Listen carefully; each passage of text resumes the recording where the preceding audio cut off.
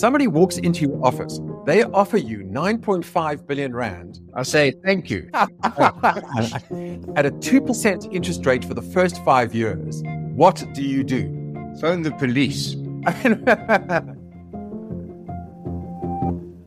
Mark, hi, good morning. Good morning. Good morning. Nice to be back at work after a lovely long weekend of chocolate and sport, which has a great sort of neutralizing effect. Yep. Yes, exactly. Watching sport and eating chocolate, that is. Yeah. He is on the couch. Hi, everyone. My name is Tim Cohen. I'm the editor of Business Maverick. I'm talking as usual, as I do once a week, with Mark Barnes, who's a very famous and renowned investment banker. Woo. We always have we always have fun. So, Mark, we had our feet up. We were watching the golf, but meanwhile, the new mayor of Johannesburg is very hard at work organizing a loan. So I'd like to just ask you a question because, you're a banker and you know about these, sort of complicated loan sort of dynamics. Somebody walks into your office. They offer you 9.5 billion rand. I say, thank you. They offer you your loan of 9.5 billion rand at a 2% interest rate for the first 5 years. And then you pay off the loan over 15 years. What do you do? Phone the police. Yes, exactly. I know precisely. I mean, this is a scam, right? I mean, you look at it and it's a scam.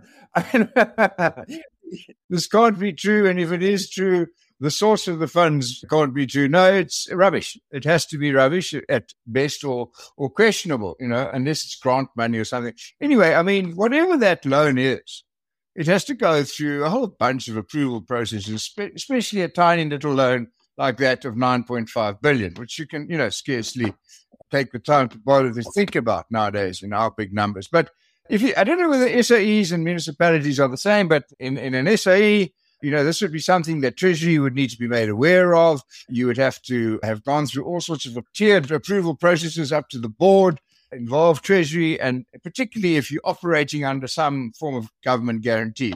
Municipalities might have their own approved budgets, and I would imagine that if such a loan were to not fall into the same due process, it will be because it was pre-approved in some budgeting process. But it's a non-trivial loan, and the terms that you've just said make it, highly suspicious. And I think, if nothing else, owes the public a full explanation and a transparent understanding of where that money came from and what's it intended for. Yeah. Just to backtrack a bit, this is Tapelo Hamad. He is the ANC and EFF-backed candidate, the Johannesburg mayor. He represents the Al Jahamad party, which got less than 1% of the vote. So, of course, the ANC is asked, so that he spoke about this loan. He said he had secured this loan from this person, unnamed, and it was going to be used for making Johannesburg a, leading city and for services and so on. So he says all of this in an interview on SABC2. Great interviewer, by the way. And of course, then all of the people start phoning all of the parties to find out what they know about it. Yeah. They phone the ANC. The ANC knows nothing about it. You say the ANC didn't know anything about that as if that was an unusual response. Yeah. Okay. Yes, exactly. So the EFF is also sort of questioned about it. And then they say, well, everybody wants us to fail and we've got to give these people a chance and so on. But I mean, the significance is that the ANC and the EFF got into bed to oust the previous mayor, but they couldn't agree on a leader. They couldn't agree which party should nominate the mayor. So they compromised on one of the kind of smaller parties, assuming that they could just sort of control the new mayor like a pawn. But it turns out that the mayor actually does have some, influence in the whole process. And he can also have meetings with financiers and sign the city up for, huge new loans. But as you say, there is a whole process involved. There's no chance that this loan will actually happen. I think what's amazing about it is how fast the sort of dodgy financiers got into his office. I mean, that's the extraordinary thing for me. Yeah, well, I mean, I'm not surprised at all, given the broad-based, extensive support that he has.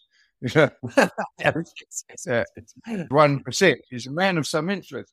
Listen, I think what worries me almost more than anything else is a total absence of understanding of these kinds of numbers. Okay. Yeah. I mean, 9.5 billion rand It would take you years to even, centuries, I beg your pardon, to count that. Okay. Yeah.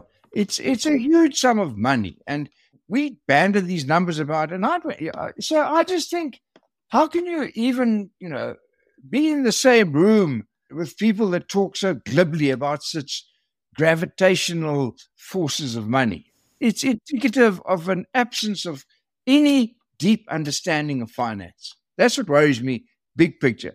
And as far as this specific instance is concerned, every time I see an explanation, whether it's the PRC advanced this or the so-and-so signed that or the whatever, the explanation is so porous and so full of non-financial acumen and exaggeration and, and big words that it reduces what little faith I have left in the understanding that's required to manage money. I mean, there is one interesting thing about this loan, which I sort of couldn't help noticing. I mean, we know no other details, right? And the mayor of Johannesburg has put out a statement saying there is a process. They have to go through the Treasury Committee and the National Treasury has to be informed, et cetera, et cetera. But just the tiny little bit of what we know about this loan just makes me terribly suspicious. So you're paying 2% for 5 years, right? Is how it's structured. Now, that to me is obviously the giveaway, because 2% for 5 years means that the current administration doesn't get lumped with the big payback. The subsequent administration will get that problem. Yeah, but that sounds like the sort of offer I'd get on an 087 number on my phone. Okay. You can have this loan, and also, surprisingly, you have a beneficiary from somebody in New Zealand has left you some money, which is just great. Yeah, it's like that. And those kinds of offers get a 2-word response from me. And the second word is off. Okay. Yes, exactly. All right. Talking about financial strain in the state, I saw there were news reports over the weekend about the possibility that the post office might be declared bankrupt this week. I know you don't want to talk about it at length, but you were the former CEO. What do you know? What can you tell us? Well, I don't know anything that isn't in the public domain. And I think respectfully, we should wait for them to make an announcement, which they said they would do this week, if that tweet indeed has substance. Okay.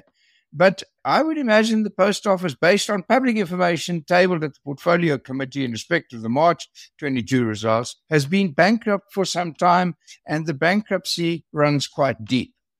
I mean, I think if nothing else, there should be a freeze on operations, and we should determine, what transactions have been taking place since that bankruptcy occurred. But let's wait for the facts, and then, I'd be very curious as to, where the road is going to be forward. I'm pretty damn sure that the post office is bankrupt. Yeah. I've also had a look at those numbers. It is very obvious that since after you left the post office, which is how long ago now? Yeah, it'll be 4 years in August. Yeah. So it's quite a while. But I mean, I did, at the time that the balance sheets were tabled in Parliament, I did compare the balance sheet that they tabled with the last one that I signed. There's a huge difference, not all explained in losses. So let's wait for the facts, and then I would feel almost obliged to analyze them. All righty, let's move on to international affairs. I don't know whether you've been following the story about this leak of Pentagon intel. It's just amazing. I mean, the weird stuff we've learned. If it's true, we don't know whether it's true or not. Of course, the Pentagon haven't confirmed or denied as always. But the allegations, among the allegations of these, first of all, I mean, we know this, right? But the extent and quality of the intelligence, if it's true, is just amazing. They have a very detailed conversation that was recorded between people in the South Korean Defense Ministry about supplying Ukraine with armaments. South Korea, they're an ally, right? so that means that the US is spying on its own allies. But, we knew that, right? We know that everybody spies on everybody to the extent that they can. Keep your friends close, keep your enemies closer. Okay. Yeah, that's right. Yeah. And they have the sort of detailed info on exactly how long Ukraine's missile capacity will last. And very interestingly, there's a bit about Mossad encouraging the protests against the Netanyahu government, which is quite extraordinary. Mossad, the secret service agency of the Israeli government, is supposed to be neutral. So it's kind of mind-blowing. The whole thing is kind of mind-blowing. Yeah, well, first of all, Tim, it's not true. That whole bit of information was gathered by, Chat GPT, and it's all been made up. Okay, it's all AI. I mean, there is a chance. Okay, So I asked Chat GPT to put one together for me, and it was completely different. Okay, that's the first thing. I mean, this politics is not nearly as boring as we don't give it credit for, because it's still a bit like a movie, man. Everyone's spying on everyone, and everyone's got pens that turn into rifles, and it's too fabulous for words. The best little piece that I read was that Russia is now offering bonuses, nogal, if you hit a tank, a Ukrainian tank, one of those Leopard 3 tanks or whatever they are. Right. I don't know why they keep naming tanks after our local animals. Maybe because it's all spotty. But so I think there is extraordinary intelligence and then counterintelligence, and eventually you end up right up your own bum, not knowing which part of the stuff is true or which part you should fight against. I give up. I mean, I don't understand this stuff. Okay. Yeah. But I tell you what I do understand is that people die as a consequence of these war games that are had between leaders of the free and unfree and other descriptions of the world. Okay. And that's unacceptable. That's the collateral damage of the political warfare that are had between egos. And it's fucking unacceptable. It's extraordinary. And it's extraordinary that South Africa, our sort of official position, we've spoken about this before, but our official position is neutrality. But yet we're not neutral. We're not acting as a neutral country would. We've got some big trade deals hanging on this thing. No, but don't worry.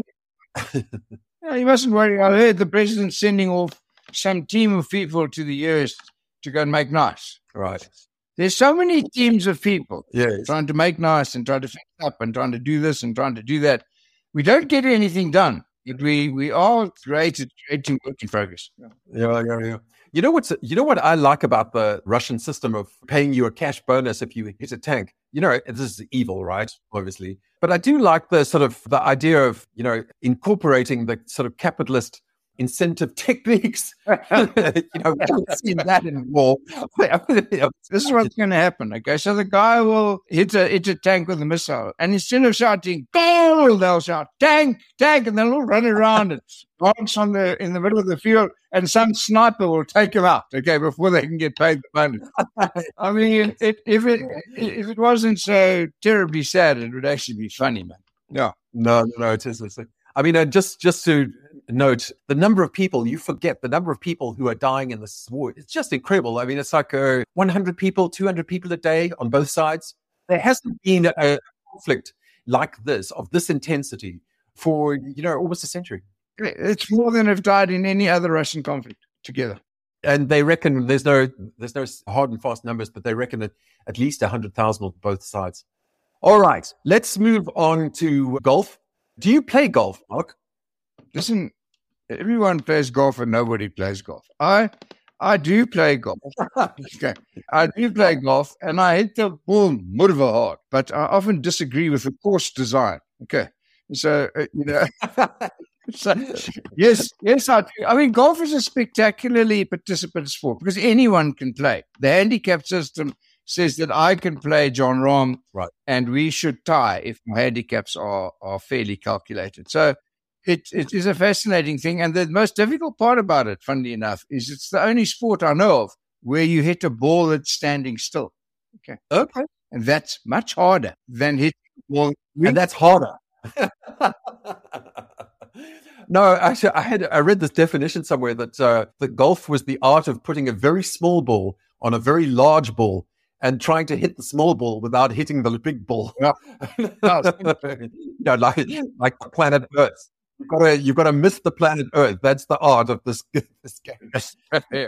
Anyway, so the Masters takes place this weekend. It was a fascinating tour, and it really is an extraordinary match. But the subtext of this match was about all of the players who have now deserted to Live Golf, which is the Saudi Arabian-sponsored golf tour. And it's kind of interesting because, if I understand it correctly, this is the last time, right, the Live Golf players will play in the Masters, because they probably won't qualify. They haven't been banned from playing, Well, but you need a certain number of points to play, or be a previous winner to be invited. Yeah.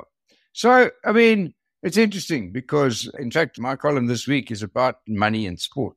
But I read in The Economist, no less, that the total kitty for all the PGA events, which are 44 of them, right, this year will be $415 million. Right. And in the LIV lot, it's $405 million, but it's only got 14 competitors. So there's a bit of a better spread of the I think I love the way all of the live players saying, no, they're not doing it for the money. They're not doing it for the money. No, it's not for the money. But, I mean, a man's got to eat. Okay, come on, man. No, yeah, exactly. It's infused every aspect of sport. And read my column on Thursday. I don't think it's cool. No, me neither. I mean, you don't like sport monopolies to develop, but there is a logic behind a sports monopoly in a sense, because you do want to know who is the best player. You want to know, and if there are two sort of, which is why they have a unification. There's two different NFL or football leagues in the States. And what do they do at the end of the tournament? They have a runoff between the two top sides. There's one soccer World Cup, so we know who the actual winner is. So there's a logic behind having a single tournament. No, and a rugby World Cup and all other things. In golf, though, they've decided not to compete for who's the best, but who's the richest, which is, you got to say, not such a bad thing to win. Okay. Yes, no, that's right.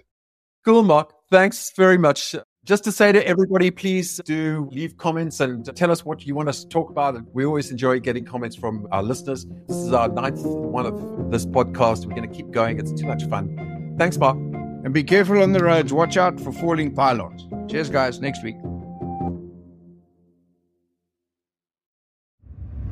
This show is part of the Africa Podcast Network, the biggest pod network on the continent. For sales inquiries, please contact us at info@africapodcastnetwork.com.